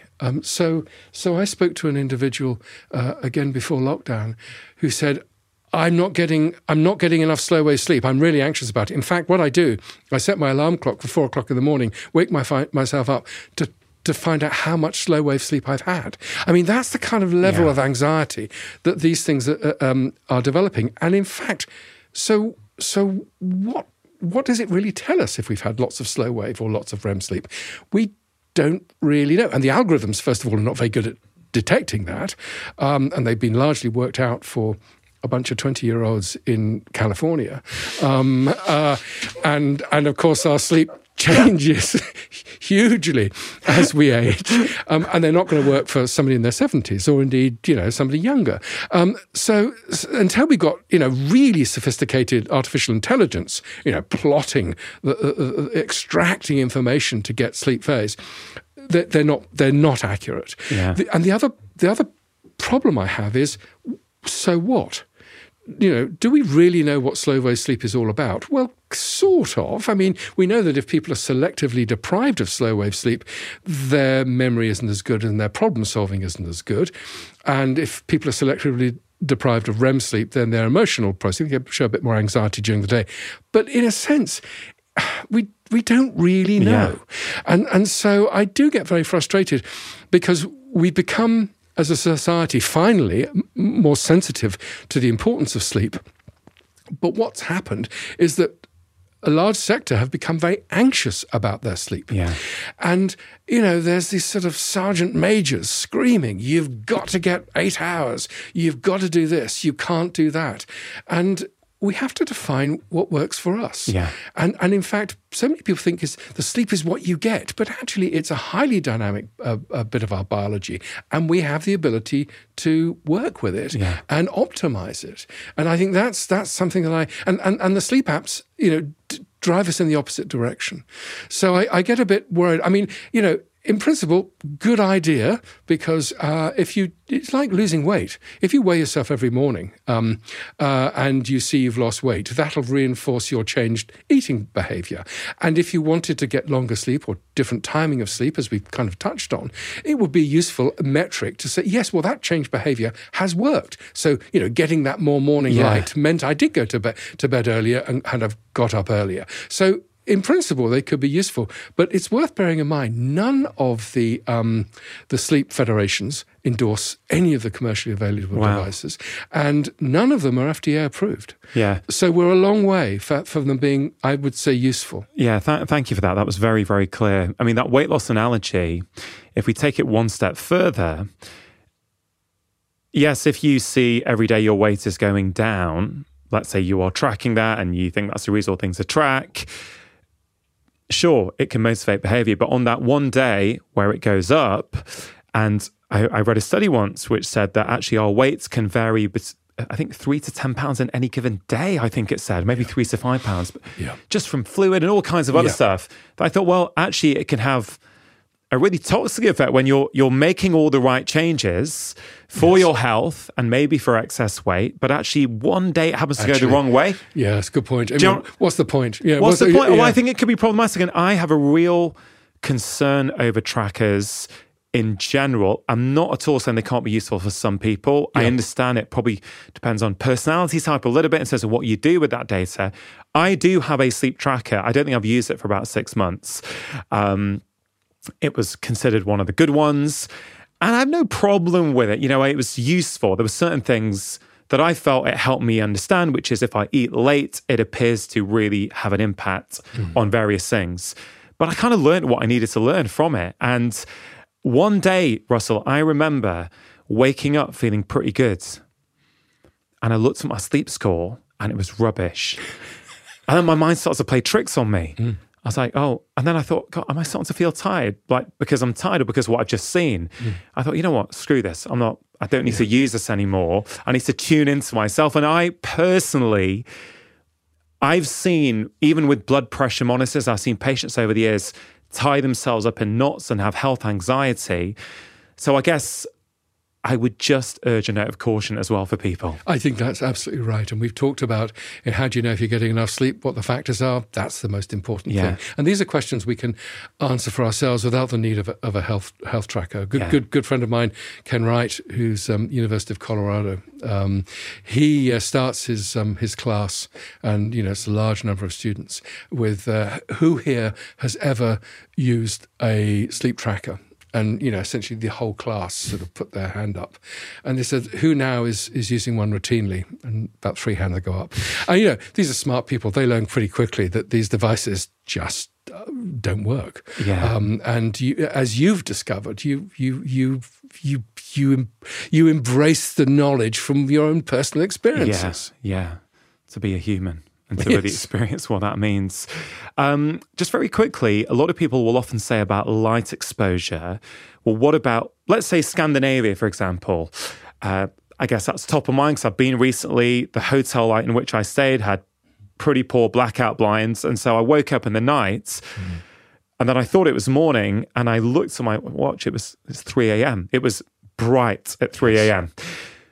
How have people in Northern Hemisphere countries or other countries where there are these wildly different day and night cycles, have they evolved to that? Have they adapted to that? Do we know? Well, the short answer is no. But let me tell you about a group of animals that have.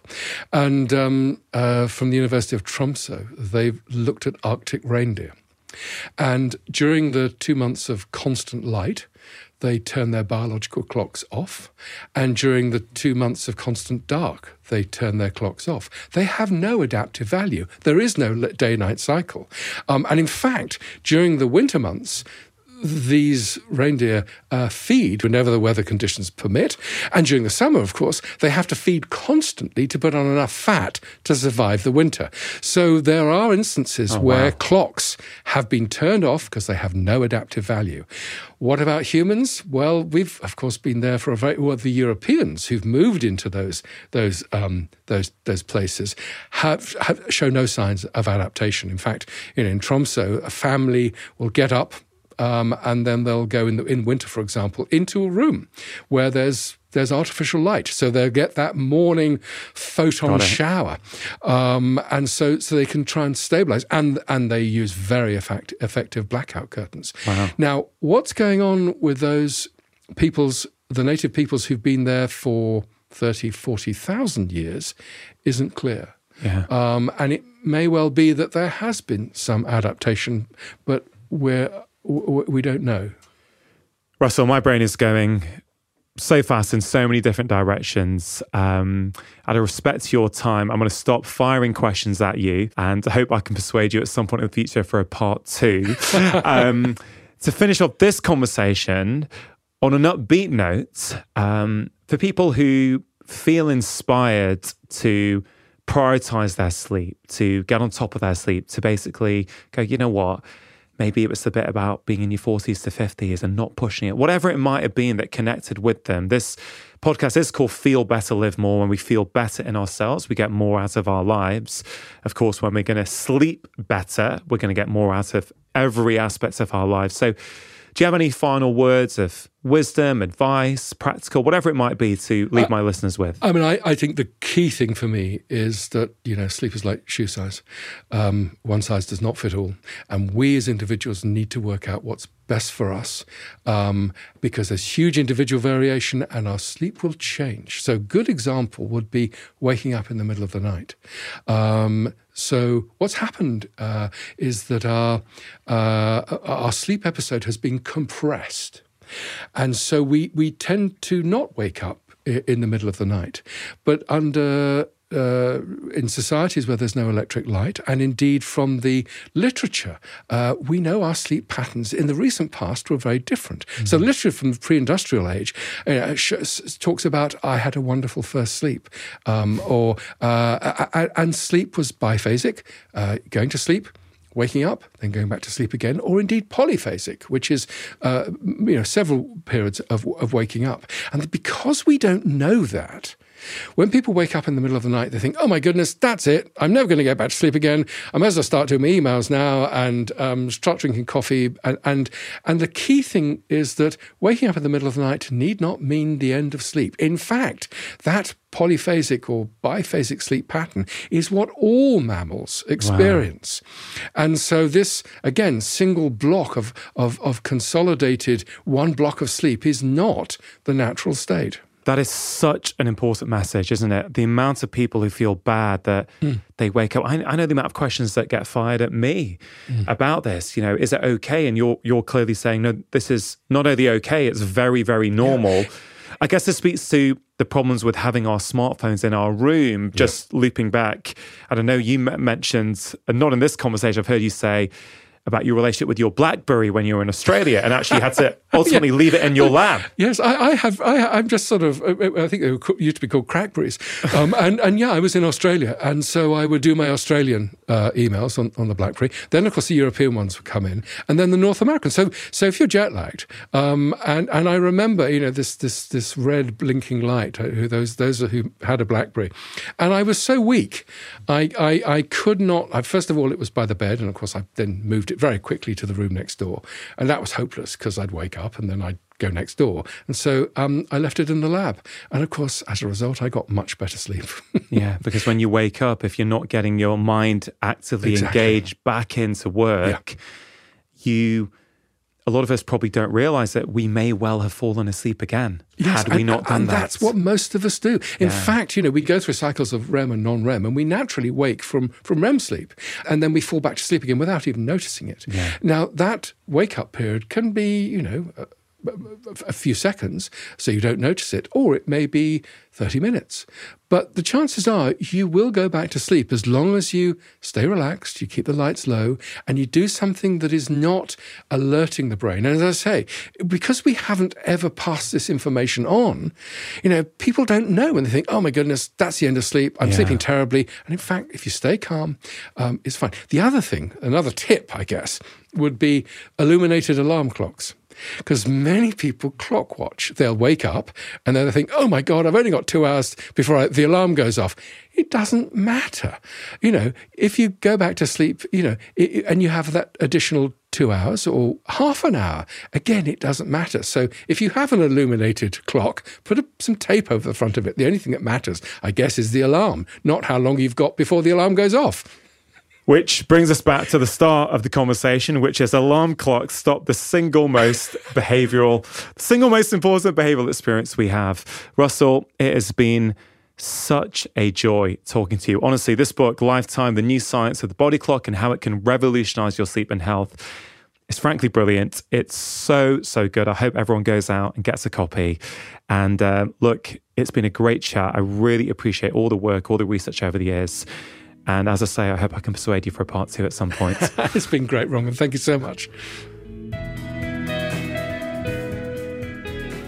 Really hope you enjoyed that conversation. As always, do have a think about one thing that you can take away and start applying into your own life. Now, before you go, just want to let you know about Friday 5. It's my free weekly email containing 5 simple ideas to improve your health and happiness. I share exclusive insights in this email that I do not share anywhere else, including health advice, interesting articles or videos that I've been consuming, and quotes that have caused me to stop and reflect. And in a world of endless emails, it really is delightful that many of you tell me it is one of the only weekly emails that you actively look forward to receiving. If that sounds like something you would like to receive each Friday, you can sign up for free at drchatterjee.com/Friday5. And if you are new to my podcast, you may be interested to know that I have written 5 books that have been bestsellers all over the world, covering all kinds of different topics, including happiness, nutrition, movement, stress, sleep, behavior change, weight loss, and so much more. Do take a moment to check them out. They're all available as paperbacks, ebooks, and as audiobooks, which I am narrating. And if you enjoyed today's episode, it's always appreciated if you can take a moment to share this podcast with your friends and family or leave a review on Apple Podcasts. Thank you so much for listening. Have a wonderful week. And please note that if you want to listen to this show without any adverts, that option is now available for a small monthly fee on Apple and on Android. All you have to do is click on the link in the episode notes in your podcast app. And always remember, you are the architects of your own health. Making lifestyle change is always worth it, because when you feel better, you live more.